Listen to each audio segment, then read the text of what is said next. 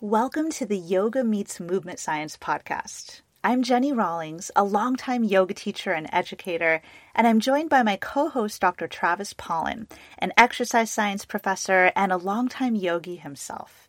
Together, we take a science-based look at many of the common questions, myths, and controversies that arise in the realms of yoga, movement, and fitness. Join us on this crash course where the worlds of yoga and movement science collide.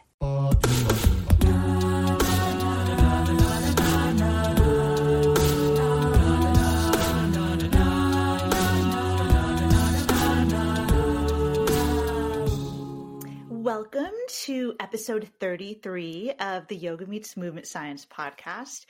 Today, our plan is to talk about yoga alignment rules that don't make sense. And we know that if you're a semi-regular listener to our podcast, you have probably picked up on the fact that in many of our episodes, we kind of inevitably end up talking about a yoga alignment cue or two that maybe warrant some questioning, just kind of based on the broader topic that we're focusing on in that particular episode. So this kind of topic tends to come up throughout things that we talk about. But what's different about today's episode is that today we have actually just picked out a wide selection of yoga alignment cues from a broad array of yoga asana examples. And we've kind of put them all together to talk about collectively, like as a whole. That's kind of the focus of this episode. And specifically, just to be clear, when we say that these may be some yoga alignment cues that, quote, don't make sense, just to be clear that what we're talking about when we say that is whether or not they make sense biomechanically is all that we mean. There may be other reasons that they make sense, but to the extent that we give these cues or hear these cues backed up with biomechanics-based rationales, that's kind of the realm that we're talking about today. So like a movement science-based perspective on some of these yoga alignment rules. And the main thread or theme that will tie these yoga alignment rules together today is that because we know there tend to be many yoga alignment rules out there that, again, may be warranted questioning, but the ones we picked out today are extra special because these are yoga alignment cues that we tend to find in the yoga world where we have, say, two kind of opposing alignment cues, but they're about a very similar or the same position generally within a yoga asana. So basically like two opposite cues that maybe tell us to do opposite things. But when we take a step back and we look at what we're actually talking about, it's kind of talking about the same movement or the same position. And so we thought that would be like an interesting focus to take a look at these alignment cues through. Because if it does turn out that like there are these same movements or similar movements where opposite alignment rules have been kind of established, that may suggest to us that maybe the alignment rules that we tend to give or tend to hear may not be necessary. It kind of depends. Of course, we need to examine these through that lens of movement science, but they may not be necessary. And it may indicate that like, perhaps it may not be so important the way that we align our bodies in some of these yoga poses, at least coming from that biomechanics lens. So that is basically what we're up to today, kind of inconsistencies in yoga alignment rules. And I did want to point out that we were given this great idea or suggested this great idea to do a focus on this by our friend Sarah Page. And Sarah Page is a movement instructor, and she's really awesome. And she wrote to us and just kind of brought this idea to our attention. It's something that she's been thinking about as far as like noticing these inconsistencies. And she suggested a couple examples of inconsistencies within yoga asana and alignment rules that she had noticed. And we plan to talk about those examples that Sarah Page brought up, but we're not going to dive into them right away. We're planning to get to them toward the end of our episode because they're a little bit on the specific side, but we definitely do want to address them. So, but we would just like to acknowledge and thank Sarah for suggesting this great idea because, you know, there's there are a lot of lenses through which we can look at the way we talk about the body and movement in the yoga practice. But this idea of looking at kind of inconsistencies or opposite cues in the same movement is just unique and kind of fun, and I think eye-opening for us and for our listeners. So before we dive into these yoga alignment rules that we're suggesting might not make sense, before we dive into them, we just wanted to remind you of ways that you can support us and our work with this podcast. And the first way that you could support us is to subscribe to my email list. That'll keep you up to date on just everything that Travis and I are up to. And you can do that at jennyrawlings.com/newsletter. And the link to that is in the show notes.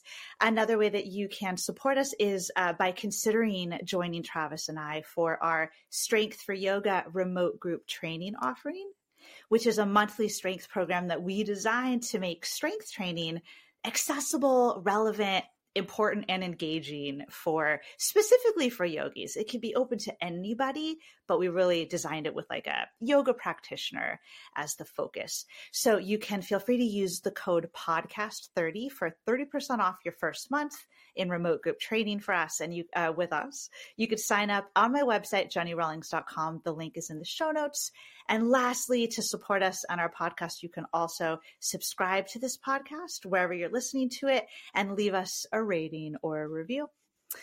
So with all of that said, Travis, what's the first alignment rule on our list to take a look at today? The first alignment or alignment cue that we're going to talk about is the relationship between where your wrists should be relative to your shoulders in plank with an analogy to down dog. So I think that the most common cue here is that the wrists need to be directly underneath the shoulders, and anywhere else we put a red X all over it, whether the hands are farther from the feet. So you're in a longer plank and then your hands would be outside. If you dropped a vertical line from your shoulders down, they would be farther away from your feet.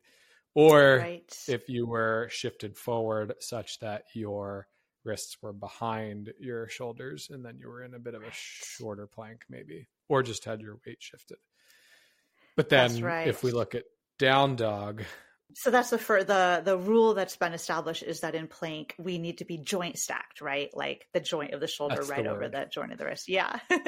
Right. So joint stacked, if you drew a straight line down with gravity through both of the joints, the center of each joint is passing through that line. Mm-hmm. That's supposed to be safest and best. Right. And then if we look at down dog, we have more of this tent-shaped position where we have a straight line mostly from the hips through the shoulders through the hands, but it's on a diagonal, right? Like an inverted V. So the hands are going to be ahead of the shoulders in that position. That's right. So roughly still in a line, but it's not a vertical line, and we wouldn't call that joint stacked, right? As far as like the shoulder to wrist relationship in down dog. I suppose not. I mean, if you just think of joint stacked being straight line perpendicular to the ground in line with gravity, if we're calling that joint stacked, then the down dog position isn't joint stacked. Unless your definition of joint stacked is just like drawing a line through the joints and having them all be in a line. I don't know.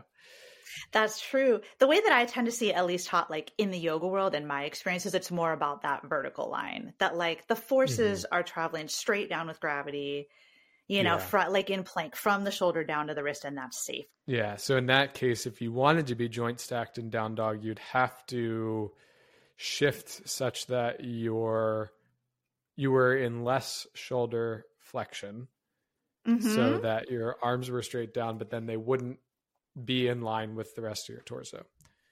Or you would be in such a short down dog. Maybe you could walk your hands in, so you were in such a short down dog that you were now in a forward fold.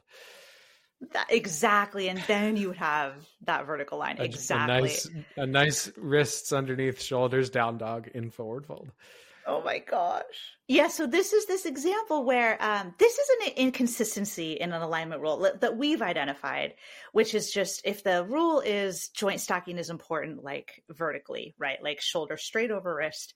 And we talk about that in plank pose. We tend to not want people to be in plank with the shoulders forward of the wrist or back from the wrist because that's not joint stacked. Then the inconsistency comes up when we then look at down dog, and that's a completely not joint stacked pose, like just inherently. If you did want to make it joint stacked, you basically would turn it into, as you just described, a forward fold at the back, like at the back of the mat, or you turn it back into plank where the shoulders come back forward, basically. Right. And but neither of those is down dog. Down dog is down dog. Yet we don't seem to hear or the same rule about joint stacking applied to down dog. So it's like, why not? I think oftentimes if you do see somebody who's has that more shoulder over wrist position, you go over to them and you assist their hips or at the upper back to try to get them into more inverted V shape. That's right. Like often that yoga teacher assist of like pressing the hips back or something to get that backward reaching energy. Yeah. So it's like we kind of know when we step back and think about it, we know that we don't really honestly really care about that joint stack rule of shoulder over wrist when it's in down dog. So why does it seem to be that we treat it as important when it's plank pose? Like that's the inconsistency with this one. Right. And we even go so far as to alter it if we're seeing that in down dog to make it not joint stacked, quote unquote. You're totally right. Like we're not applying the same rule. Yet if we see someone in plank and they're not joint stacked, we often alter them so that they are joint stacked, right?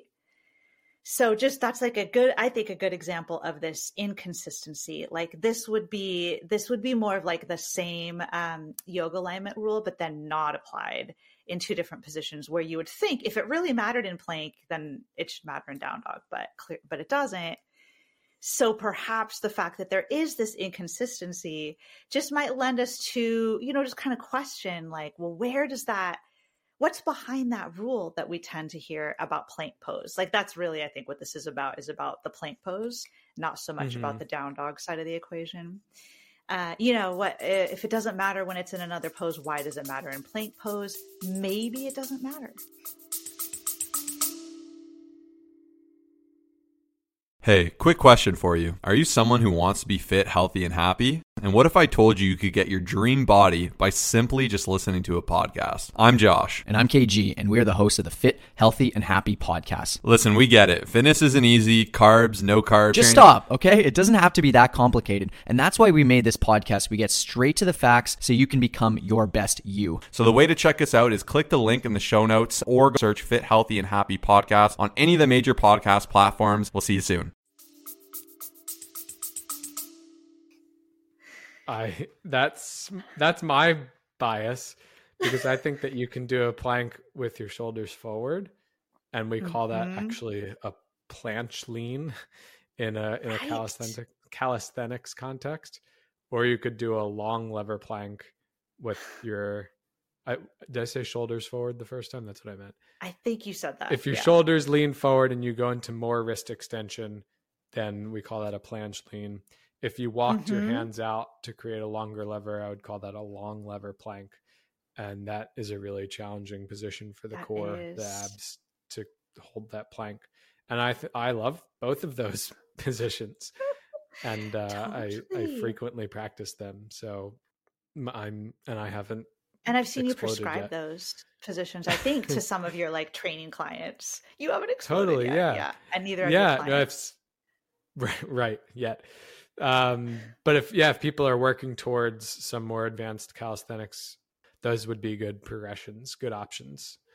If we're talking about plank in yoga and the emphasis on joint stacking, now you're bringing up a couple of plank variations that we commonly see in like calisthenics, which in that realm, it's a similar, plank is a similar position, but we have these variations on the alignment and they're actually encouraged. And they're not cautioned that they're inherently injurious, right? Right. It's just something that you work up to. Yeah, right. You don't necessarily throw yourself into shoulders leaning forward plank right Yeah, away. because right? you do need to condition your wrists a little bit for that. And similarly, you don't throw yourself into a long lever plank if you haven't demonstrated proficiency in Right. regular lever plank. That makes But it so doesn't much make them sense. wrong. They're just options. Exactly. So I think that's a good example of an inconsistency where we see, similar shape in a different movement modality, but just like Right. that whole joint stack thing is not this rule that's like held hard and fast too, it seems like. But then even if you look within yoga, there is an example where we do shift forward, right? That's right. You brought this one up, and I thought this was so insightful. It hadn't even occurred to me. This is a really good one. So we tend to say in plank that you must be joint stacked for safety, like that's safest, shoulders over wrists in yoga. But then also in yoga, we tend to see this instruction given for chaturanga that when you lower into chaturanga from plank pose, you're supposed to shift forward, like shift your shoulders forward and then lower down. Right, Travis? You know what I'm talking about? Although we don't always coach it or cue it that way. You mean like you and I don't always, or yeah. And we've done some work looking at that specific issue before, right? Like there's a YouTube video where we talk about that I think it's called, we could link it in the show notes, but it's called like, should we shift forward onto the toes in chaturanga? I think that's what it's called. Because that's often the cue. Sometimes it's like shift your shoulders forward, but sometimes the wording is like shift forward onto your toes. And then our focus is maybe on, exactly, it's the same thing, but the wording might be different. And I think you and I, we might question whether that's important. We have questioned whether that's important, like to shift forward in order to lower into chaturanga. And we can link that in the show notes. But just kind of for the purposes of this conversation, it's just like, well, why would that be okay? Like that coming out of joint stacked before you lower into chaturanga, that tends to be emphasized in the yoga world. Like, why is that okay? But then in plank pose, we must not do that. And the reason for that, and we don't have to get too much into it, but it's just that you're trying to create a nice right angle at the elbow. That's right. So it's like, right? we need to do this thing that's not allowed in this other pose, but to create this visual angle in the bottom or in chaturanga, that is the pose.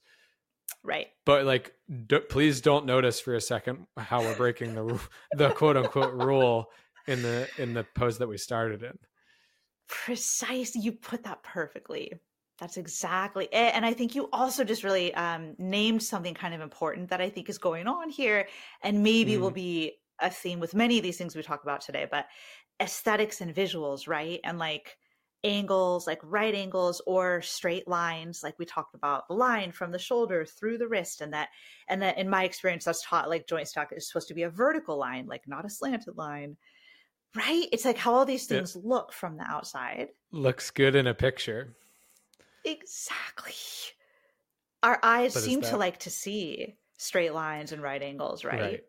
Yeah. But is that really the most important or relevant when it comes to safety or performance? Precisely. And I think you and I might suggest that it's not necessarily, and that safety and performance may be about many other things and many other factors, and kind of what a pose may end up looking like in the end once we take those considerations into consideration. It may not look like right angles and straight lines. It might, but it might not. And we might not place our first priority on right angles and straight lines, right? Mm-hmm. Yeah. But if you wanted to, go to town. But just don't say it's because you're doing this for some biomechanical reason, when exactly you're really just doing it because you want to have a pretty line. Exactly. I was trying to figure out what logical fallacy that is, but it's not quite the post hoc fallacy, because that's like something happens after something else and then you attribute it to the something before. But it's just like, oh well, we've been cueing it this way and now we're ascribing some other reason to it to add some more meaning on it from a safety or performance standpoint. but it's really just because it's how it's always been done traditionally, and that tradition is probably based on something aesthetic. You put that so perfectly. Yes. I'm not sure if I could identify what logical fallacy that is either.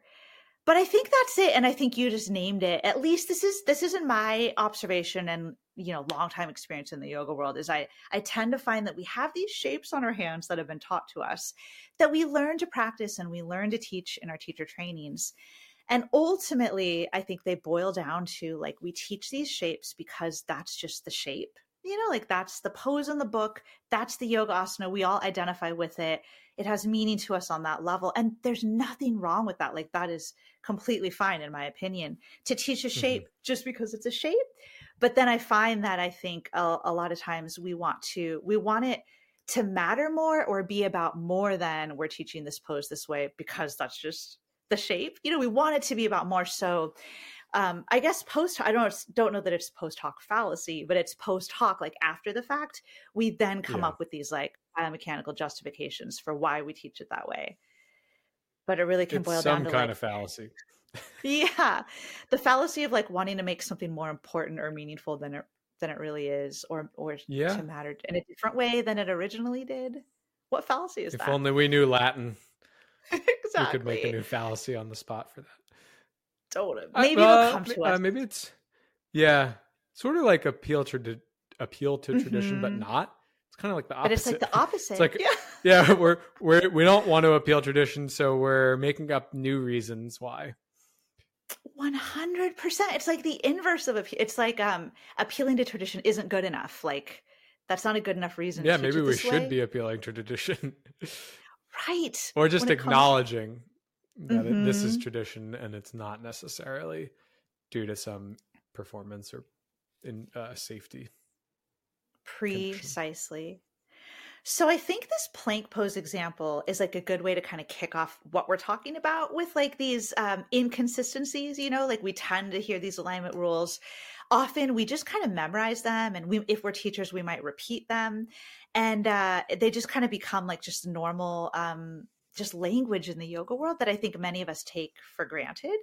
And I know this is also something plenty of us do, probably all of us do, just in daily life in general too. We just hear things and often we don't examine them, and then we just keep thinking them or reciting them. And that's very normal. But I think, like pulling these out and taking a deeper look within this like yoga movement context can help us as yogis become more critical thinkers, but also just as livers of life in the society in general. Yeah. I think it's hard. You get the manual for your teacher training, and here's the long list of cues. Are you really going to go through it, and whether it's yourself or with your instructor, be like, well, why is this way? Why is this way? Like at the beginning, you sort of have to accept it at face value. I think it would be too painstaking to question everything. Right. But maybe over time, it would frustrate your teacher. Yeah, right. Exactly. I would be that student in a yoga teacher training. Why is this way? I would. Knowing you, I think you would be. Yeah. Yeah, you'd never learn all the poses and all the cues if you were trying to do that at first. So I definitely don't fault yoga teachers who are learning to accept the cues as rules at first, but then over time, I do, like you said, I think it's important to start questioning or just asking yourself why you're saying what you're saying and why you're saying is the way it is. 100%. And it doesn't even have to, for us doing that questioning, we don't even have to go back and make it about what anyone taught us, like in our training or what it doesn't need to be blamey about who taught us this or where we learned it. It could just be about our own process and evolution. Like, why am I choosing to say, is it because I learned it from someone and I trusted them, or is it that I really have examined why I'm saying this? I think I think it's helpful to expose yourself to those other movement schools of thought so that you can see examples maybe of where you're seeing positions in a calisthenics or in a strength training context or in any other movement practice that break the rules in air quotes rules that you've learned in yoga, so that then you can see, oh, there might be another way, or it doesn't have to be this way. Wow, I think that's a great point for like the value in exposing ourselves and being open to, yeah, learning from a variety of modalities. Maybe we resonate and identify with yoga the most. I mean, I think many of us do, many of us in our audience, but that doesn't mean that there isn't value and tons to be gained from diving into and being open to other modalities as well. That's such a good point. And I also just wanted to say, and then maybe we'll move on to our next yoga alignment rule we wanted to look at. But just, I think this is all good, kind of just setting the tone for, why we're talking about all this stuff. But that I also find that no matter what, when we take a moment to examine these things that we've just kind of maybe had just become into a habit of just saying or thinking about our alignment rules, we, upon examination, if we really look at it, we may very well find that we actually agree with the cue, and maybe we find good rationale or justification for it. We may have just been taught, like, this is how you should teach it, and we were never given a reason. And then when we try to investigate for a reason, we find a reason that supports that. So then we continue doing it. But we also might find that if we take a moment to examine that we may find that we don't actually see actual support, like scientific support for these cues within that biomechanical realm. And in that case, that may give us the freedom to just realize that it doesn't have to be that way. We may have more options available. And some of these rules just might be unnecessary. I think that can be kind of liberating for us as teachers and practitioners. And yeah, so that's kind of what this is all about today. And really kind of as a overarching theme in general for so much of our work together. So we had plank pose and the joint stacked rule of shoulders over wrists. And then we saw where somehow we didn't apply that rule when it came to down dog. And we also saw that even within plank, we break that rule, like when we shift forward and then lower to chaturanga, if we choose to teach that, but many people do. We kind of break the rule, but we don't seem to really see that or reconcile that. So that's an example of inconsistency there.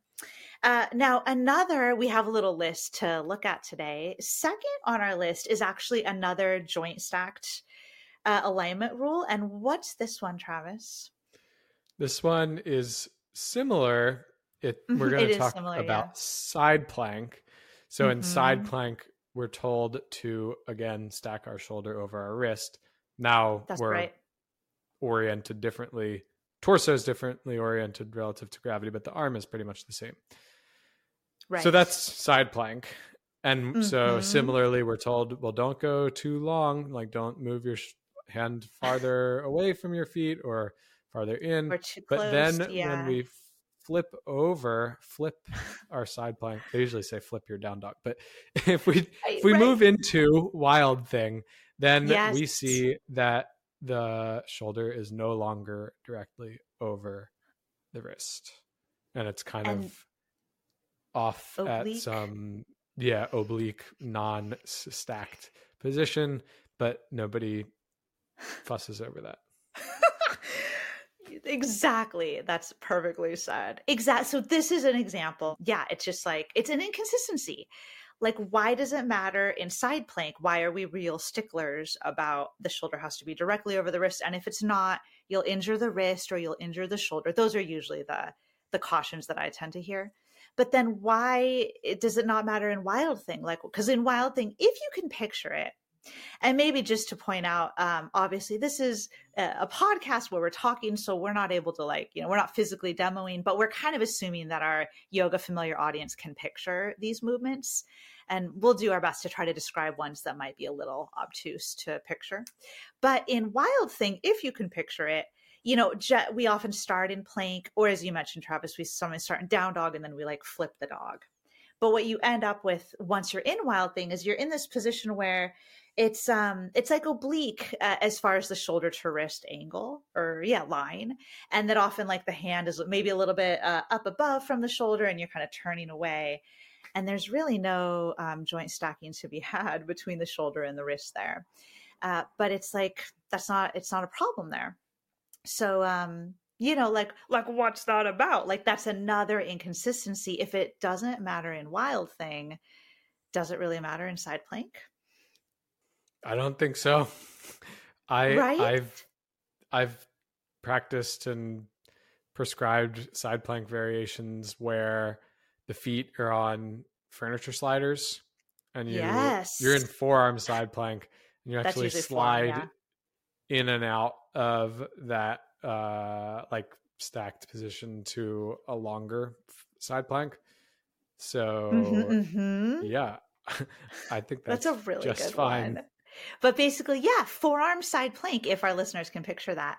But instead of just having your feet parked in place the way we normally do it, you have your feet on, something that slides, and then you can slide out into a longer forearm side plank. And that's going to be like, would you say that could be good, like lat work? Like that's like kind of 100%. a pulling Yeah. exercise? Yeah, it's very similar to the part of the range of motion of a pull-up. I was just thinking, as Which you were is describing it, why I was it's so thinking that. hard. Exactly. Like it's a similar movement to a pull up in a way, and also maybe like this is kind of a gym machine movement, but a lat pull down. Many of our listeners may be Right. familiar with the kind of, again, you grab a bar over your head and you pull down, and your position is different, relative to gravity. It's not the same as side plank, but it is a similar, you're pulling and you're moving through this full range where there's joint stacking just isn't something that matters there between like the shoulder and the elbow or the shoulder and the wrist. Mm-hmm. And another strength exercise we were thinking to point out when it came to this kind of side plank wild thing discrepancy and the joint stacking question, this strength exercise is one that we find, Travis, that this isn't such a common one like out there in the strength world in general, but it is an actual strength exercise, and it's one we use in our Strength for Yoga, right? What exercise is this one? It's called a victory press.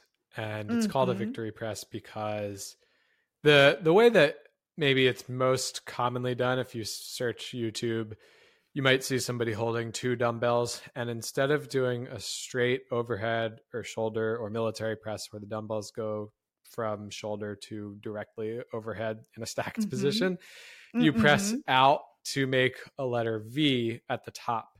So dumbbell to shoulder to opposite arm, you've made a letter V. So instead of having you in a stacked position, you're off at an angle, and what that does is it makes the shoulders work harder in the top position, because if the dumbbell were directly over the shoulder, there's no longer a moment arm for the shoulders to have to work in. Whereas if you press out or if you press out on that diagonal, then you get shoulder work even in that top range. The way we happen to do it in our programming is usually with an angled barbell.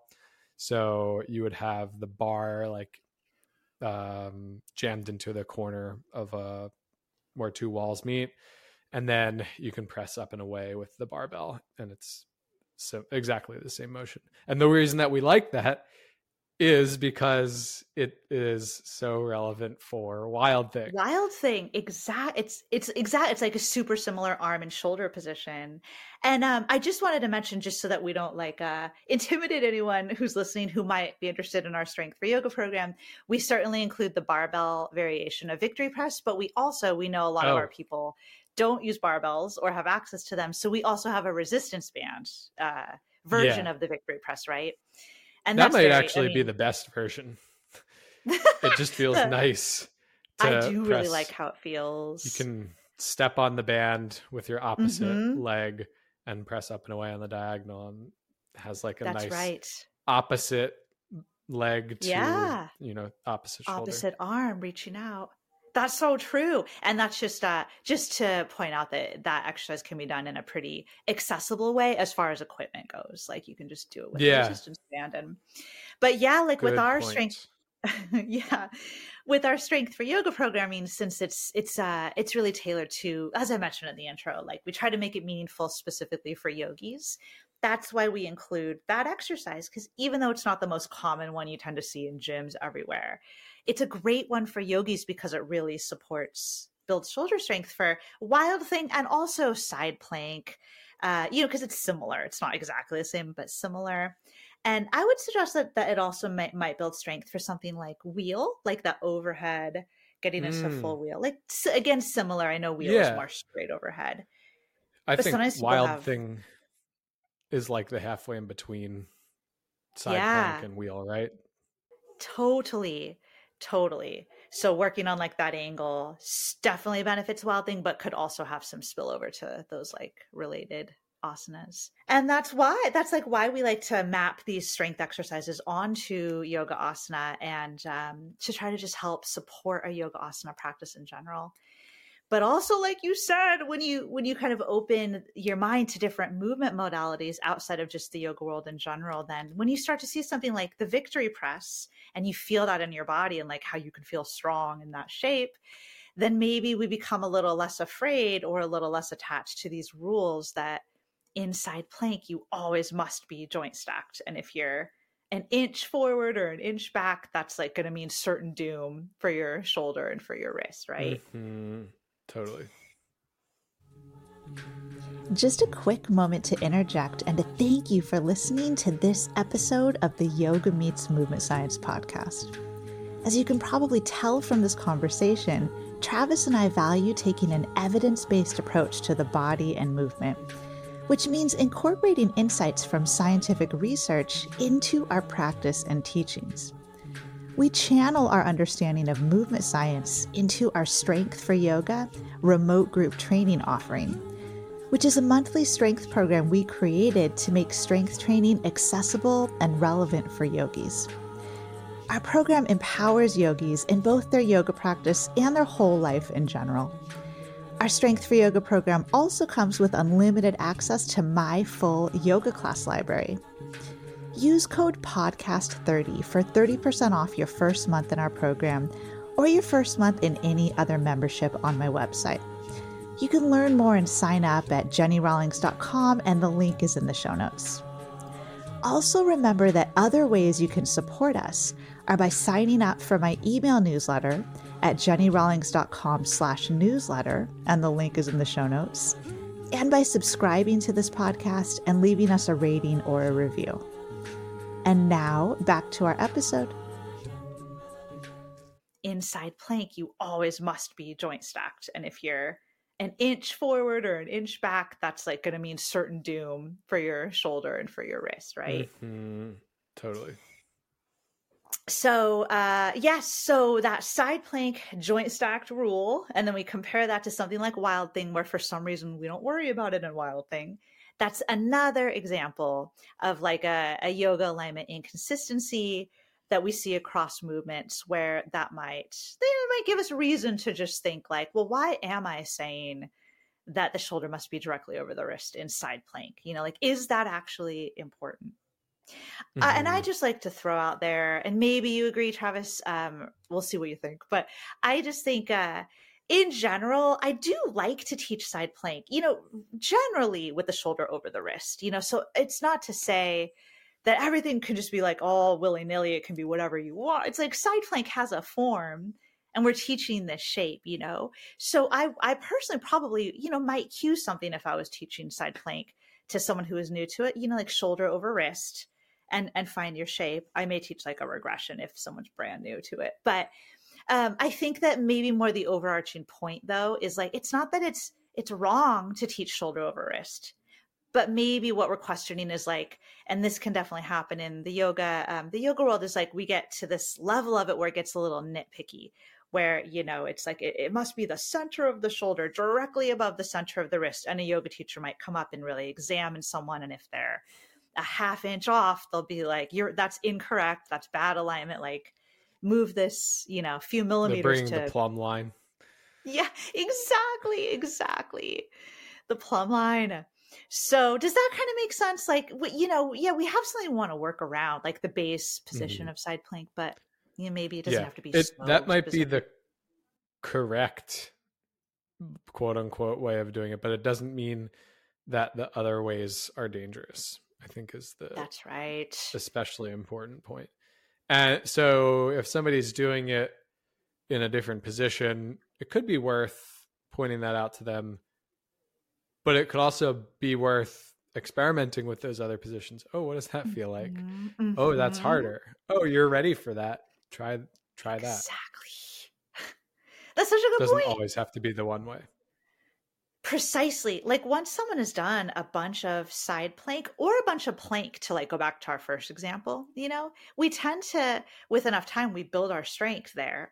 And because yoga is only a body weight practice, like with enough time, we certainly plateau in terms of building strength, if we just keep doing these poses the same way all the time.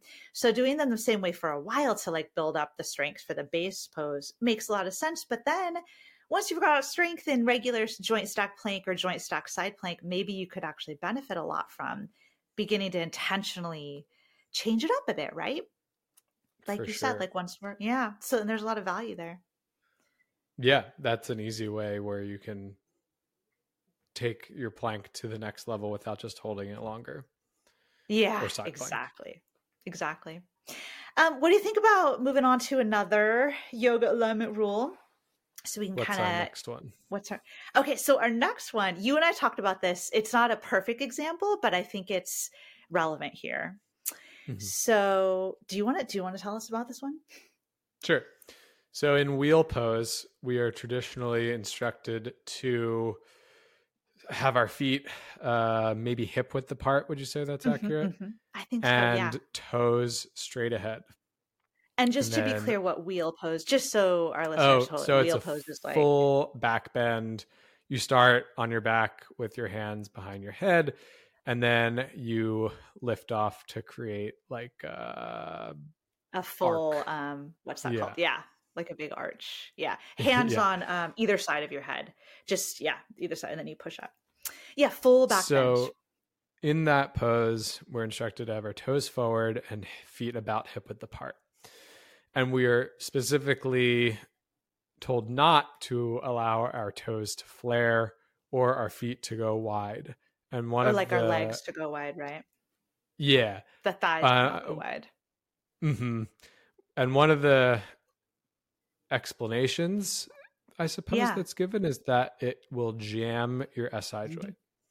And I don't know what that means, but maybe you can tell me what that means.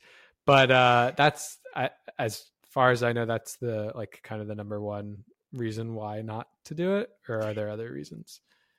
That is probably the most common reason I've experienced is like if you let the feet turn out and if you let the knees splay out in wheel, that that'll quote jam the SI joint or injure the SI joint, which that's the sacroiliac joint. In case anyone doesn't know, it's where your sacrum and your pelvis meet, like all the way down at the base of your spine. I also hear cautions kind of around just the low back in general too, that it could be just, I don't know, compressive for the low back, bad for the low back. But it's to the point where I'm sure many of our listeners will relate to this, where often wheel is taught. And wheel is also Urdhva Dhanurasana in Sanskrit, just FYI. But often that pose is taught where people are given a yoga block to hug in between their inner thighs, to hug in so that they don't let the knees splay out. And this is taught as like, because this will teach you to do the pose correctly. So you hug the block between your inner thighs, keep the feet pointing forward in parallel, and then you lift up and like you shouldn't drop the block kind of thing. Is often how, which is fine, but perhaps not. Well, you mean that's a fine variation to teach, but like the rationale for it, like maybe. Don't stop teaching that if you like that. Exactly. but teaching it because you're trying to prevent the SI joint from jamming, which is like the least rigorous anatomical term that I've ever heard. But anyway, we're contrasting that with what pose where we do allow the feet to go wide and knees to splay. So we're contrasting wheel with the feet turned out with a pose I'm sure our listeners know, which is sometimes called goddess pose. This is a standing pose. Sometimes it's called horse stance. Maybe there are other terms, but those are the most common I see. And that's a wide-legged, we might call it like a side-facing pose because typically if you're on a yoga mat, you're facing the side of your mat, kind of in that family of like warrior two and side angle, like these side-facing poses. So, so in goddess pose or horse stance, you've got wide legs, your feet are pointed away from one another, and then you bend your knees some amount. The lower you go, the more challenging it is. but that's basically, and then there's some different arm variations you might do. But if we're just thinking about like the lower body, do you think I described that well? Mm-hmm, mm-hmm. And we call it sumo stance in strength training. That's right. Yeah, that like wide-legged feet pointed out stance. Yeah. Mm-hmm. So we wanted to point that pose out. Now we know it's a little different than wheel. It's not a full back bend. You're not in full spinal extension. And as you pointed out, Travis, you also are in some hip flexion in goddess pose, whereas you're in full hip extension in wheel. So there are those differences. I tend to find in horse stance, I think I'll just call it horse stance, but we'll all know we're talking about, it could be goddess or whatever. But I find in horse stance, there are a lot of variations that are taught in that position, because sometimes just standing there and holding it is great, but like sometimes it gets a little boring and we want to change it up. And I find that like different spinal movements are often taught there. And one of them that I often see is like a version of cat-cow, which is, that's flexing your spine and extending or back bending and rounding.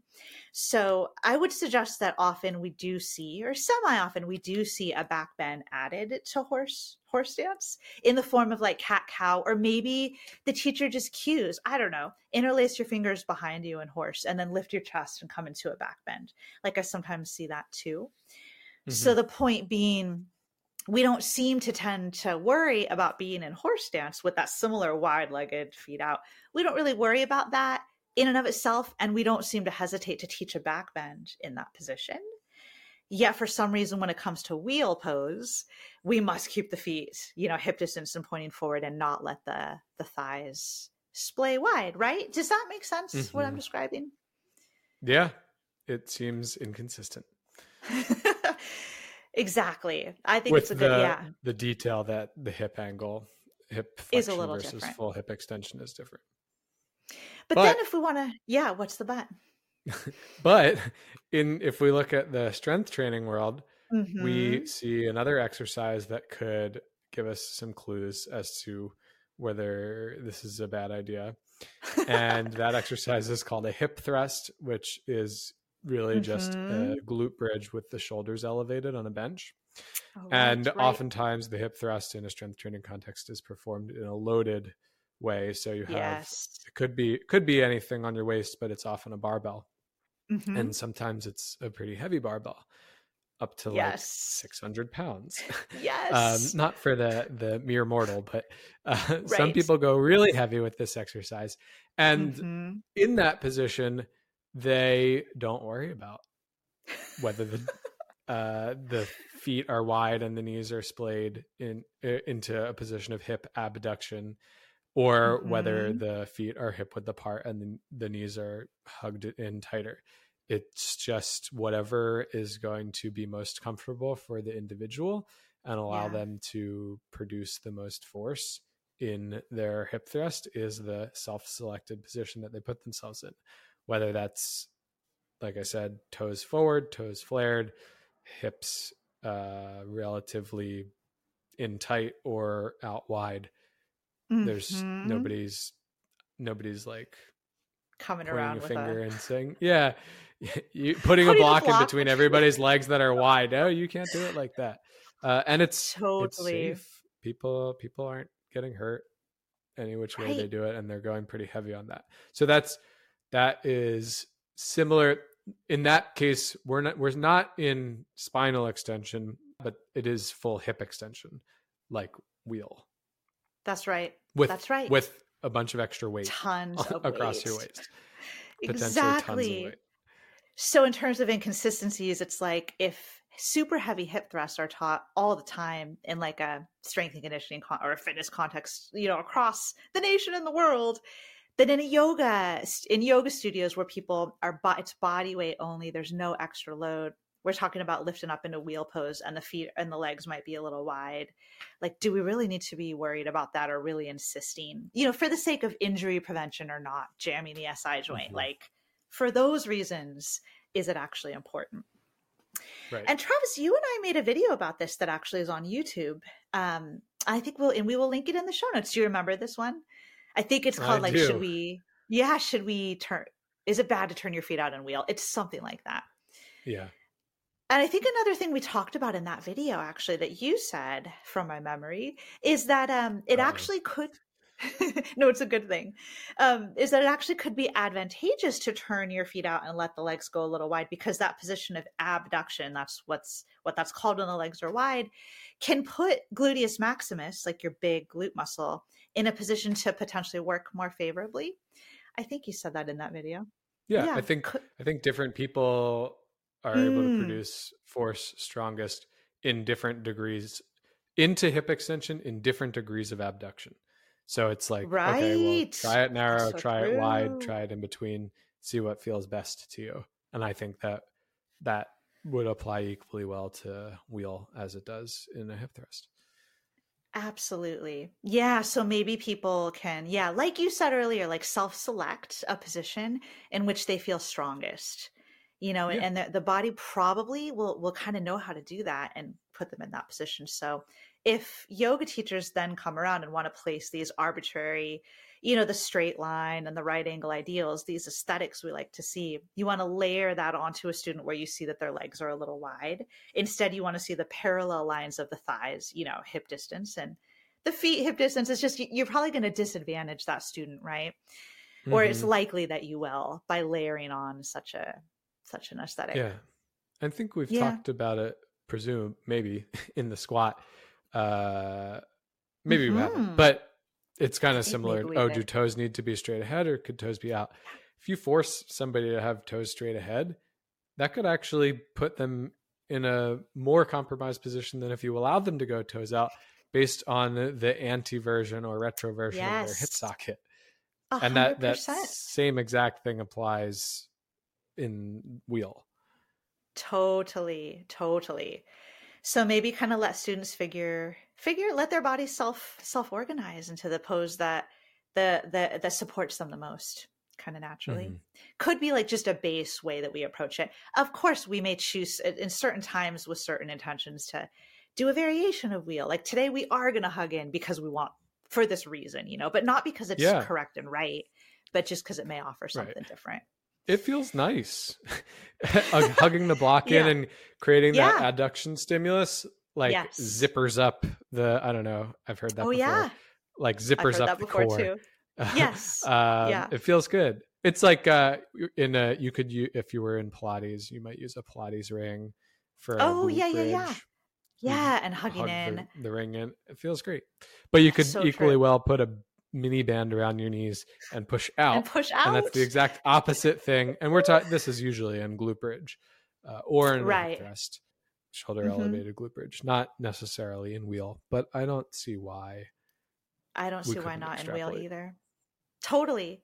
So it's kind of like there are many options and possibilities, maybe explore them all, but we don't necessarily just need to narrow, put ourselves in these boxes of like, this is the one right way. And if you don't do it this way, you'll blow out your SI joint. Something like that. Mm-hmm. So Travis, what do you think? Can we move on to our next? I think this next one's a pretty good one. I mean, I think these are all pretty good, but this one I think is extra good. Mm-hmm. This rule, this yoga alignment rule, I believe this is common out there. I don't know, maybe these days it's a little less common, but I surveyed my social media audience on this one fairly recently, and well over half of people had heard this cue. So I have a feeling our audience members will be semi-familiar with it, but this has to do with plank pose, and specifically the transition into plank pose. What is this rule about getting into plank pose, Travis?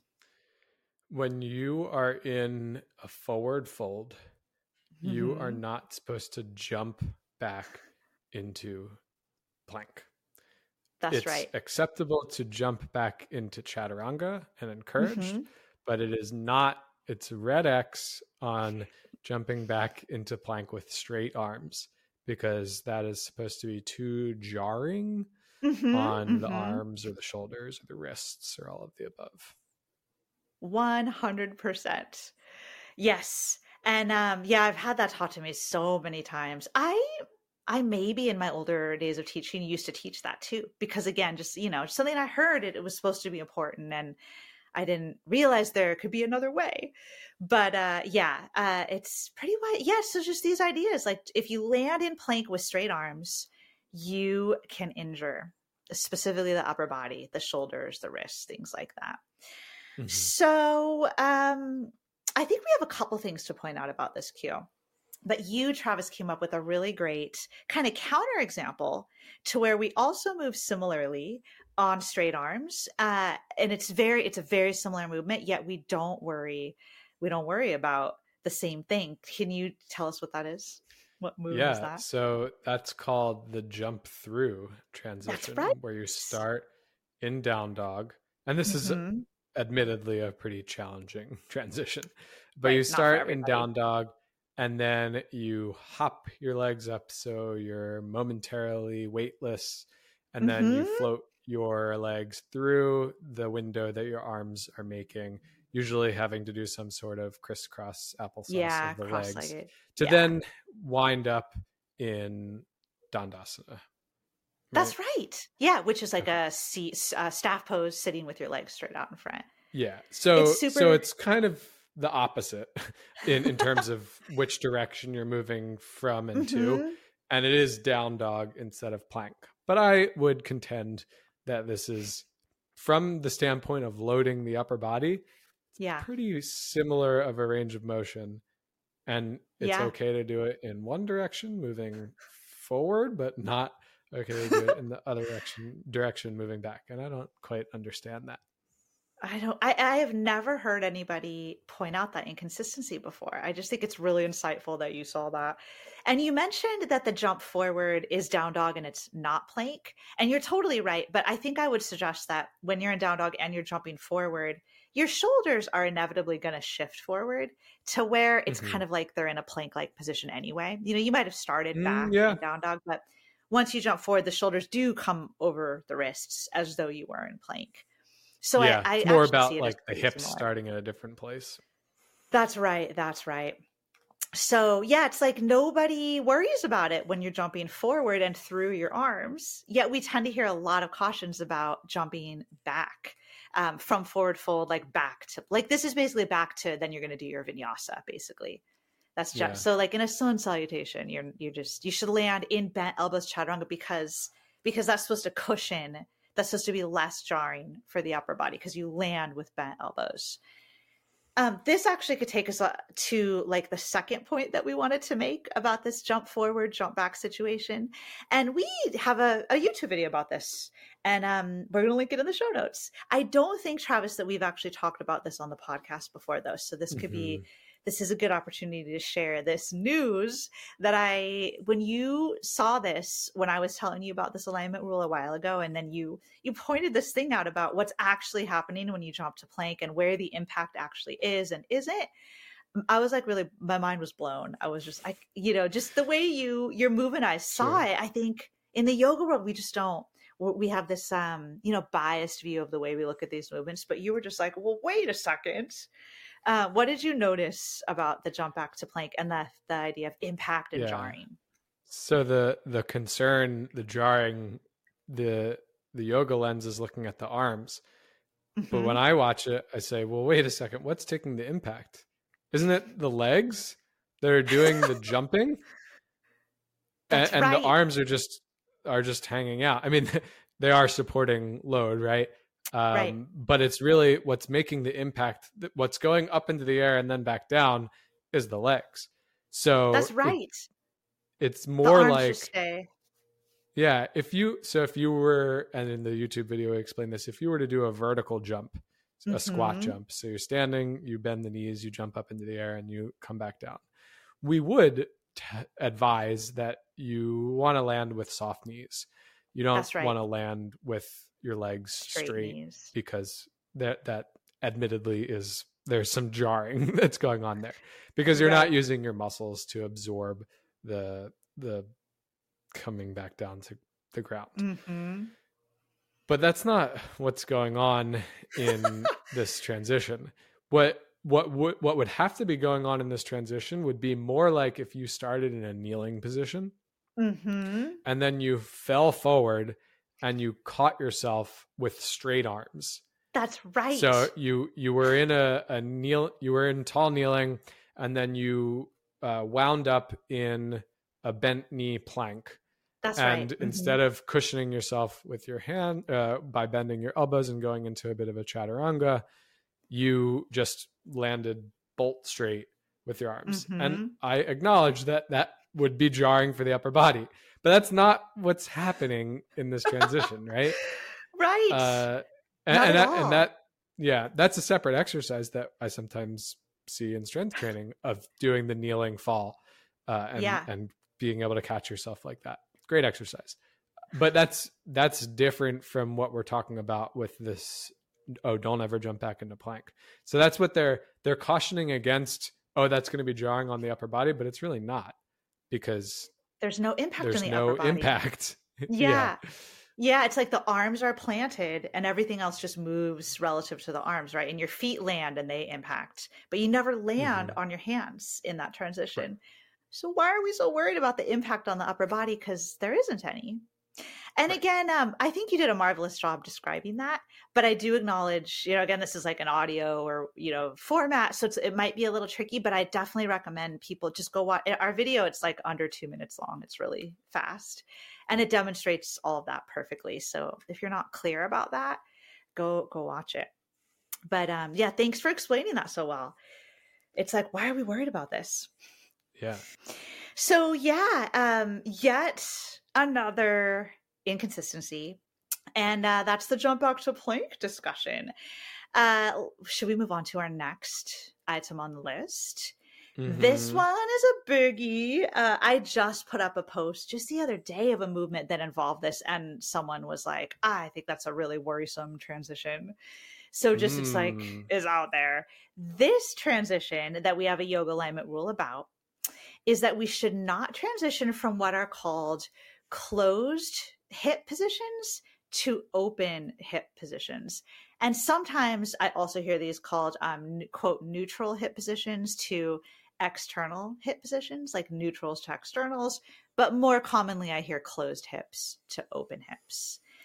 So there's this idea that we shouldn't transition back and forth. And what these are, just so we have an idea of them. It's mostly standing poses we're talking about. And a closed hip standing pose would be something like warrior one or high lunge, where we're basically forward facing toward the front of the mat. And then an open hip position would be warrior two. And we do commonly see like a transition from, say, high lunge or warrior one, and then you turn open to the side into warrior two, or turning from warrior two back to warrior one or back to high lunge. So the transition between those two would be moving from a closed to an open hip position. And we're not supposed to do that, according to many people in the yoga world. But there are admittedly some people out there who are like, I've never heard that rule, and I teach that all the time. But lots of people have heard this rule. Warrior one to warrior two is a no-no in many schools of thought. But what's even more of a no-no is when you're actually standing on one leg, because then there's like more load involved. And then a similar closed to open would be warrior three. And again, just kind of assuming our listeners can picture what these poses are. We're just kind of saying these words quickly, but warrior three, single leg balance when you're facing down, and then half moon, where you turn open to the side, you stack your hips and everything is side facing. You're not supposed to go from warrior three to half moon or from half moon to warrior three. So does that make sense? Do you think I explained? Yeah. That was my question. So you said don't go closed to open, but could you go open to closed? So no, if you somehow started in half moon and then that's I don't right. know how exactly you would kick up into that, but you could slowly rotate. It'd be a big balance challenge. Or maybe you had your hands down and you transitioned into what's called standing splits. I don't know if you know standing split. I think maybe you do, but that would be a similar, like turning the hips down from half moon. You could definitely go warrior two to warrior one. No, you're not supposed to do that either. You're not supposed to go in either direction. That would be easy to do. This rule is saying you shouldn't do that. So it's not just That's right. Don't go warrior one into warrior two. It's don't go in either direction from one pose to the other. That's right. You are not supposed to transition. Yeah. Do you know why, Travis? Because it will shred your labrum. It's a What's labrum your labrum? Shredder. That's in your hip labrum? Your hip socket. Yeah. Yeah. It's I don't know. it's a You can connective describe it tissue better than lining I in can. there. I believe it's like this lining in your hip socket. It lines the acetabulum, which is the hip socket, and then it pokes out further than just the rim of the hip and it of the hip socket, and it just kind of helps add stability, and it helps keep the head of the femur, the thigh bone, hugged into the hip socket. It's like a lining in there, and it's called the labrum. And you also have a labrum similar in the shoulder, because both the shoulder joint and the hip joint are ball and socket joints, and they both can move in many similar ways, maybe just about all the same ways, shoulder joint and hip joint.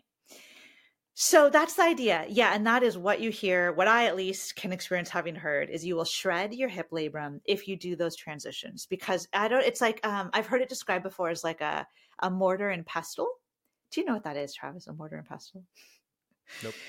I know that in from like the cooking world, and it might be something where it's like a kind of like a bowl, and then I don't know, this like it's not it's like a rounded stick, and then you grind with it. Like you might grind spices down. You know, you probably seen those before. Okay. You might not have known that's what it was called.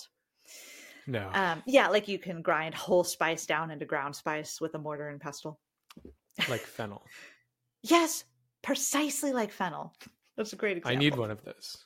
I have some whole fennel that I'd like to grind. Okay, good to know. Next Christmas. So, yeah, totally. So if you can picture what the mortar and pestle looks like, and you could picture that as being your hip socket and the head of your thigh bone, that's kind of the idea, is that you're grinding down the hip labrum. Hear this all the time. So what's the inconsistency that we have to demonstrate about this? Well, or highlight? I could think of a few reasons why this is silly, but the best analogy is that we do it all the time for the upper body. That's right. The shoulder, as we mentioned, also a ball and socket joint when we rotate from plank to side plank, which nobody ever bats an eye at. No. Because why would you? Yet it's the same. It's the same. It's just like Warrior 1 to Warrior 2. Or Warrior 3 to Half Moon, going from plank to side plank, and vice versa, right, Travis? Going from side plank back to plank would be the same as going from like Half Moon to Warrior 3. Nobody bats an eye when we do the same movement. And if we want to be really anatomical about it, we can say that it's that movement at both the shoulder and the hip. It's technically, we could call it closed chain, because it's closed chain because the distal end of the limb is fixed on the floor. So in plank, your hand's on the floor. In the standing poses, your foot's on the floor, and then you're rotating, your body at the joint around. So it's closed chain shoulder rotation or closed chain hip rotation.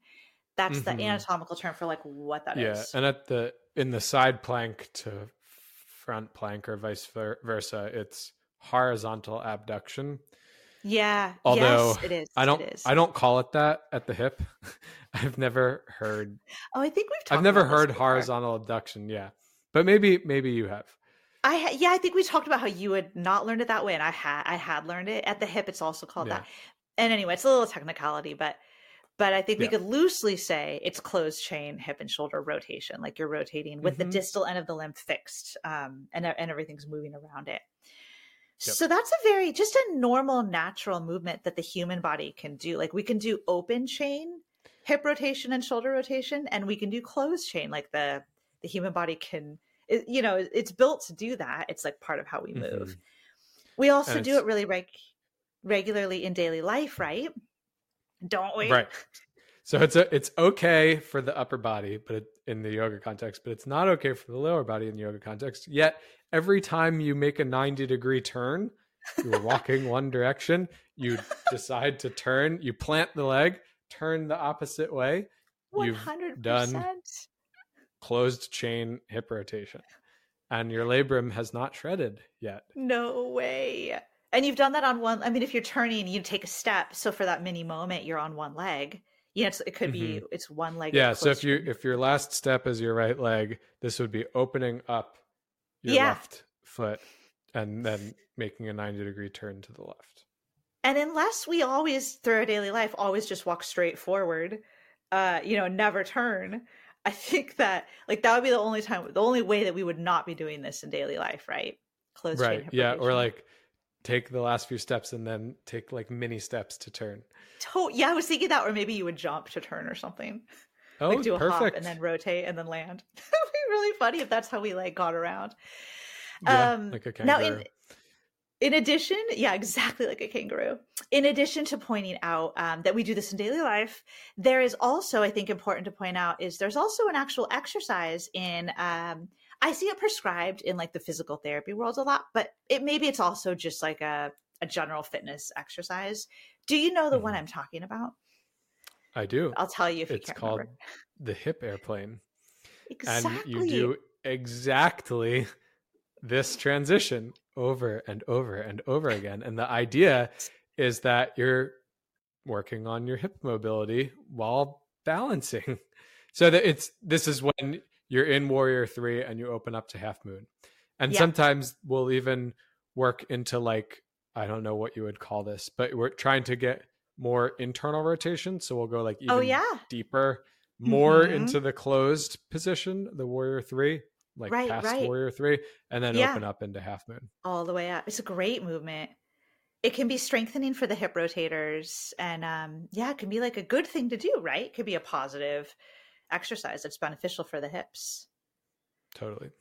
In that context. Yeah. So just to kind of highlight and take a look at some inconsistencies surrounding, this is like a long time old alignment rule that at least in my experience, I think it's been kicking around in yoga land for a long time. But hopefully by highlighting some of these inconsistencies that surround it, both within yoga in general, and then like compared to just outside daily life off the mat, and then actual strength exercises, if you consider hip airplane a strength exercise, which I think it could be. All of those, like in none of those situations do we worry that we're shredding the labrum. But for some reason in yoga, like Warrior 1 to Warrior 2, you're shredding the labrum. So I think, biomechanically, that's not what's happening. And it's probably not something we need to say or teach or transitions that we need to avoid. It's fine if, again, every time you post something like this, you inevitably get those comments. Isn't that dangerous? Like I've seen it. Yeah. Many times. And like I said, just the other day, the person. Yeah. So people are holding on to this one for sure. They are. It's interesting. And I feel like we could talk about this one more, but because of, our timing, maybe we should hop on to our next yoga alignment rule that doesn't make sense. Now, this one is tree pose. This one is tree pose. And how it's often taught in yoga that you should not place your tree pose foot on your inner knee of the standing leg.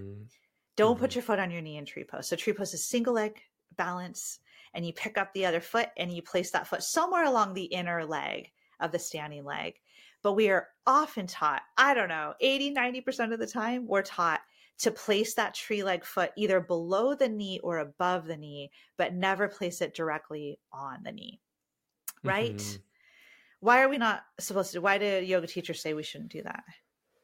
The concern is that when we make that foot placement into that like external figure 4 looking shape, that if you put it right on the knee, then it's pushing the knee into a bow-legged position, or anatomically refer to that as knee varus, which is the opposite of knee valgus, which is a knock knee position, which people also worry about, but not in this context. So That's right. By putting the foot right on the knee, you're pushing the knee right in the frontal plane, out to the side to this bow-legged position, which is thought to be problematic, dangerous, injure the knee. The lateral collateral ligaments, I think. Yeah. If a teacher is going to say the structure, I would think that would be the structure. They wouldn't say, but they wouldn't say, But if you put a huge varus force, then that would put a stretch on the lateral collateral ligaments of the knee, which are the ones that are on the outside of the knee. That makes I think you described that really well. I think we can all picture that. So that's the rule. That's the yoga alignment rule. No foot on knee and tree. And that's their justification. So Travis, what's the inconsistency that we'd like to present? Yeah. So another pose that we make a tree leg in is side plank. Mm-hmm. So you're in side plank, and then you take the top leg and you place it in either, like you just described, whether that's on the shin or on the inner thigh. So you're still told not to put it on your knee in side plank. But when you're in side plank, your relationship to gravity is different, right? So the weight is on your outer bottom foot instead of on the bottom of your foot going straight up.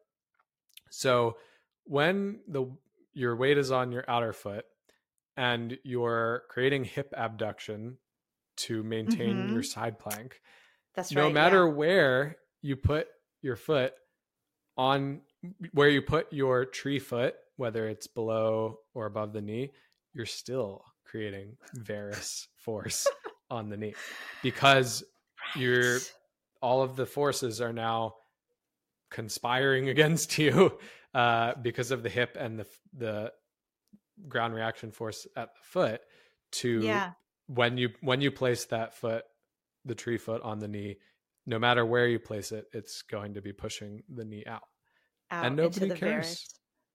Nobody cares. Nobody's worried about that in a side plank tree, but in a standing tree. Why aren't they worried? Travis, I have a quick question for you. So you've said specifically side plank where you add the tree leg. What if you were in side plank and you were just in side plank and you didn't add the tree, either just like stack legs, or maybe you hovered the top leg straight? Is there still a varus force? Okay. So it doesn't have to be side plank tree. It's just any side plank. Any it's still side a plank, varus but force. It would be exacerbated by having the foot in tree. Got it. Okay. So I think the point here is, if the concern in yoga is that in standing tree, you place your foot on the inner, if you place it right on the inner knee, that's going to create apply a varus force to the knee, a bow-legged force, and that's bad. So we shouldn't do that. But then in side plank, any variation of side plank, but more if you add tree, is always a varus force on the knee, right? It's always a lateral force. And we don't worry about it there. Like, we just kind of think side plank, it's a strength building pose. It's going to strengthen the hip. We don't worry about that. We don't even think about it with the knee there. Like, it's not a problem there, but it's a big problem when we're standing. That's an inconsistency, right? Totally. And I think we could say more about this one, but actually, I think I'm gonna encourage us to maybe leave our point there. There is a blog post that I have about this exact issue. We'll link that in the show notes. It's about tree pose and placing the foot on the knee. But once again, just using inconsistencies across yogasana to suggest that perhaps this is a yoga alignment rule that we don't need to be saying. Maybe it's not necessary. There's a lot more that could be said about that, but I think we need to move on. And Travis, I'm actually going to suggest that these next couple on the list that we have here, I think I'm going to suggest we skip them, because we actually talked about these in our chair pose podcast episode, chair pose, knees over toes, and other woes or whatever. So that's episode episode 20, I'm pretty sure that is.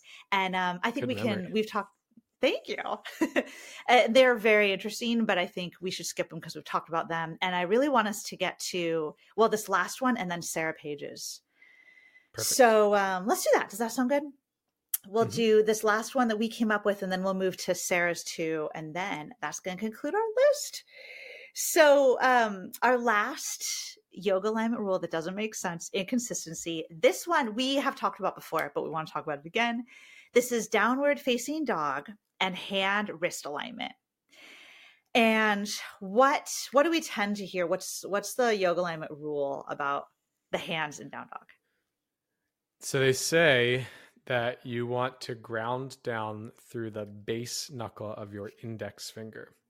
And what that they're trying to counteract is your inner hand kind of rolling up and away from the mat as you're in down dog, and that putting too much pressure into your outer hand. Weight. Yeah, pressure. That's the word. Pressure or weight into your outer hand. Yeah. And so the counter, what you're supposed to do to counter that is to ground down through the base knuckle of the index finger. But then because that and we talked about this at length, I think, in our Mhm. last episode, because Yeah, on that down dog. Yeah. internally rotates the shoulder, then you're supposed to externally rotate the shoulder. So you're supposed to create this inner outer spiral That's where right. you create an inner spiral at the forearm, but then you create an outwards spiral to externally rotate the shoulder, all just to keep you perfectly stacked, I suppose, except Right, that your wrist perfectly. is still ahead of your shoulder. Right. Perfectly stacked, or maybe just perfectly aligned. Maybe they would say Yeah. like you're in correct Yeah, alignment. perfectly like, yeah. rotated. Yeah, exactly. The shoulders are rotated the way they should be, and then the wrists are. You're not rolling the weight into the outer hands. Mhm. So the idea there is that our body wasn't designed to bear load on the outer hand and the outer wrist. That's like the claim. And there are, as I mentioned in the Down Dog episode, there are articles about this out there. I actually pulled a quote from one that says, this is from a Yoga International article about this exact issue, where the author said, so if you do let the weight roll to the outer hand, quote, we not only irritate the soft tissues of the wrist, causing them to swell, but we risk damaging the wrist by putting pressure on the ulnar nerve.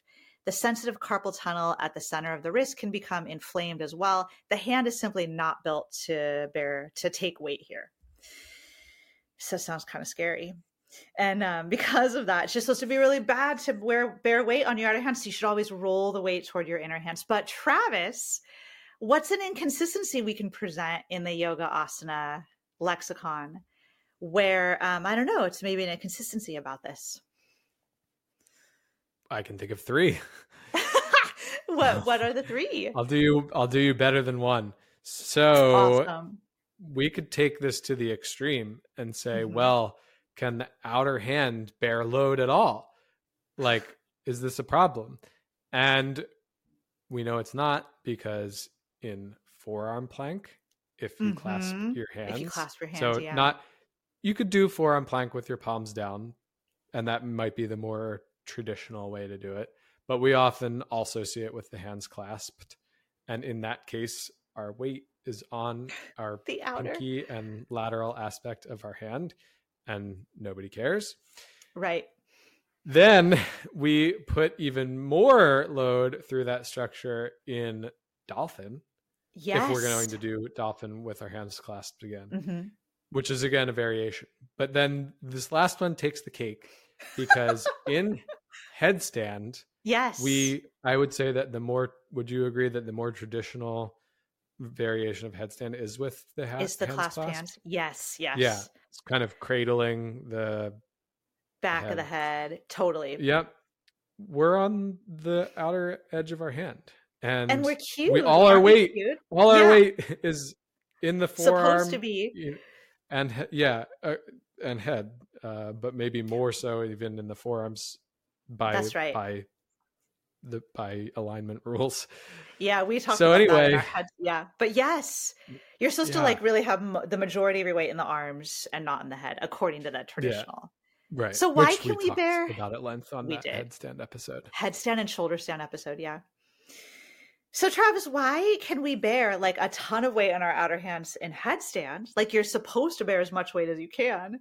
I mean, according to the yoga rules. Mhm. But then in down Mhm. dog, we can't like roll a little bit toward our outer hands. It's like really gonna, really damage the wrist and swell the tissues. Swelling and damage and pressure and sensitive and inflammation and not built for. Yes. Unfortunately, I would suggest that's all potentially nocebo language, right? Yeah, that's horrible. I cringe. Yeah. Plant those ideas in our minds, and then we go to yoga thinking that, and then we're like, uh-oh, I rolled a little weight. Now I'm going to inflame my nerve. And we just know, the way pain works, like our thoughts, beliefs, emotions can influence our pain. So Mhm. I would advocate for just taking language like that out of the yoga world. We don't need that stuff. Agreed. So yeah, I think this was really well said. This is a really good inconsistency to point out. Once again, we have a video about this exact question. We'll link it in the show notes about should we ground through the inner hands in down dog. We have a lot we're linking in the show notes for this one because we have a lot of our work, we can reference. Now, Travis, I'm glad that you told us about how in Down Dog we have this kind of inner spiral, outer spiral, teaching around like you're supposed to inner spiral the forearm and then outer spiral the upper arm in order to find the quote correct alignment, because that's going to play a role as we talk now about Sarah Page, who suggested the idea for this episode, her suggestions for inconsistencies that she had noticed. And this will play a role in her first one. So I think you'll see why we wanted to talk about these two last, just because they're a little more specific and maybe a little tougher to describe like visually. But let's talk. Yeah, exactly. But they're really good ones. So let's talk about this discrepancy that Sarah had found. I thought this was so insightful. I had never thought about this before. But she has noticed that in a seated, wide-legged forward fold, so we call that Upavishta Konasana in Sanskrit in yoga. So you're seated, the legs are wide, and you fold forward. We often hear this cue that we're supposed to externally rotate our hips here. So it's often cued, like roll the thighs so that the inner thighs lift, they roll up and the outer thighs roll back, or maybe let the toes roll out, point out. So that's just kind of a common language we hear in that pose. However, Sarah points out that in a standing wide-legged forward fold, and this would be called Prasarita Padasana in Sanskrit, in a standing wide-legged forward fold, we are very often cued to internally rotate the thighs and the hips. And this is more like spin the inner thighs back type of language. Or I often hear the cue in that specific standing forward fold to like go pigeon-toed. So point your toes toward each other, so they angle in order to get that internal rotation. So I think that's a really good example of like, those are basically the same position, but one is standing and one is seated. So a different orientation of gravity, but it's like the same joint position. And for some reason, there's this tendency that when we're seated, we're supposed to, really focus on external rotation. That's really important. But when we're standing, we're supposed to really focus on internal rotation. What do you think about that, Travis?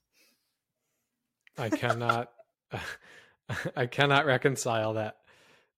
I think both internal and external rotation are just fine in both. 100%. Which I think speaks to, well, if you can have either extreme existing in the same position in a different orientation of gravity, maybe it doesn't matter. Maybe both are fine. Maybe we don't need to red X and green check mark, because you can practice it however you want, or both ways, or not at all. I mean, it's a nice exploration to cue it. Yeah. Because I think people will say, well, if I don't cue it, then what do I say instead? Yeah. And you could say nothing at all. Or you could say, try this, try that. What does that feel like? What does that feel like? Exactly. There are a lot of things we could say instead of these, like I would claim are kind of like nitpicky, unnecessary cues, maybe micromanaging cues, a term we talk about a lot on the podcast. There's a lot we could say instead, or we could just not replace it with anything and just let people experience the shape, feel the stretch, and actually, there's more we could say about this wide-legged forward fold example. I think I just want to throw out there that I think it's similar to, in Down Dog, you talked about the outer spiral and inner spiral of the arm. That I think it's similar with the lower body. Often we hear in yoga, this is common. I don't know that everybody's heard this, but in a lot of standing poses, the cue is that we're supposed to inner spiral the inner thighs, like the hips, and then we do this outer spiral complementary action where we're supposed to like tuck our tailbone slightly. It's like a slight posterior tilt. And those two actions are supposed to be what we need to do in order to embody correct alignment. So it's the same kind of inner spiral, outer spiral idea, but like with the lower body. Whereas in Down Dog, we tend to see it in that example with the upper body. But I don't know. I think inner outer spiral can be interesting. We could explore it. It's just not something that needs to be done for correct, incorrect, and Sarah's example of how the same shape in two different relations to gravity is taught differently. It just doesn't really matter. Let's talk about Sarah's last point, and then we can wrap up our excellent list here. This one, I wonder what our audience will think of this. I can totally relate to what she's saying. We'll see. So Sarah has noticed that in bow pose, this is Dhanurasana pose. This is you're on your belly, and then it's a back bend. So you basically reach back and grab your ankles in a back bend. That's bow pose. Mm-hmm. And you kick into your hands. That's right. And pull back yes. to create the lift. To create the back bend. Exactly. So you're kicking back, and that creates like this like lift of the chest. And I like bow pose. So anyway, Sarah noticed that generally bow pose is taught where you grab your outer ankle. You reach back and you grab the outer ankles. And I've seen sometimes a variation taught where you grab the inner, but it's always taught as like, this is a very different way to do the pose. And like, let's do it this way today. And it's like this whole thing to describe how you get the inner instead of the outer. So I agree with Sarah that the default is that you grab the outer. And then Sarah's noticed that in dancer pose, so now we're talking Natarajasana, standing single leg balance, where it's a back bend. You reach one arm back and you grab the foot. You can actually also reach up and overhead. That's a different variation, but let's just talk about reaching back. So Sarah has noticed that usually, but she admits that this is a little more mixed, and I agree with her, but usually dancer is taught that you reach back and you hold the inner ankle instead of the outer. And Travis, you and I we went on Google Images and we looked just to see, how, dancer pose and what the majority of the images were. And I think we agree that you did see both, but a little more on catching the inner. And that's been my experience and what I've seen personally. So her point was just like, why does it matter either way? It's like, it's basically the same position, right? Reaching back, catching your foot. Like, why in bow pose is it always catch the outer, and why in dancer is it usually catch the, like, does it matter? Is it important? It definitely doesn't matter. Yes. But why is it that way? Who knows? Aesthetics? You would think, I like consistency, and you would think that it's the exact same thing. Like, you're in a back bend, your arm is reaching back for your foot. Okay, in one, it's both your legs, and the other, it's one of your legs. But why would it be different in the one or the other? And I can't reconcile it. Yeah. Except to say that it doesn't matter. Right. And maybe that's like the main overarching point, right? Like, if we're highlighting all these examples where things are taught differently, it just kind of comes like opposite cues for the same position. It's just like, kind of boils down to, at least in these examples we've highlighted, like, how important is it from a movement science perspective, right? Like, in terms of safety or performance or something like that. Is it really that important? It might just be important for tradition. Like, that's the pose I'm teaching. That's what I'm teaching. And that's great. Maybe it doesn't need to be about more than that. Maybe it gives us the freedom to let students explore or to present various options for people because they're all okay. Show different options. People can pick the one that, feels like the right match for them in the moment, like empower students to make their own choices, maybe, rather than teacher knows the one way that's best for everybody. We all need to do it this way. I don't know. But not to like walk around the room and be like, no. Yeah. We're doing bow pose with the hand on the outside as is customary. Like, somebody grabs the inside of their ankle and it's like, everybody has to stop.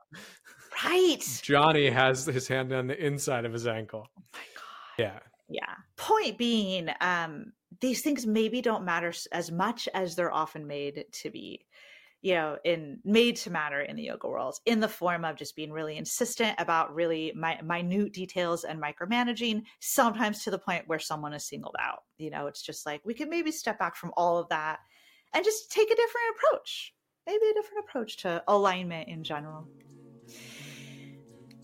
So anyway, Travis, I think we have pretty thoroughly covered these yoga alignment rules that we kind of wanted to present today, as specifically embodying that kind of inconsistency quality, and maybe just suggesting why, therefore, maybe they're not necessarily so important. Maybe there's a different way. Do you think we covered everything we needed to cover today? I feel good about it. Me too. Thank you so much for having this conversation with me today. Thank you. And that wraps up our look at yoga alignment rules that don't make sense. Remember that you can support our work with this podcast by subscribing to our podcast and leaving us a rating or a review. You can also stay in the loop with all of our offerings by signing up for my email newsletter at jennyrawlings.com/newsletter, and the link is in the show notes. Lastly, remember to use code PODCAST30 for 30% off your first month in Travis's and my Strength for Yoga remote group training program, or 30% off your first month in any of the other memberships on my website. You can learn more and sign up at jennyrawlings.com, and the link is in the show notes. Thanks again for listening to this episode of Yoga Meets Movement Science. We look forward to seeing you in our next episode soon.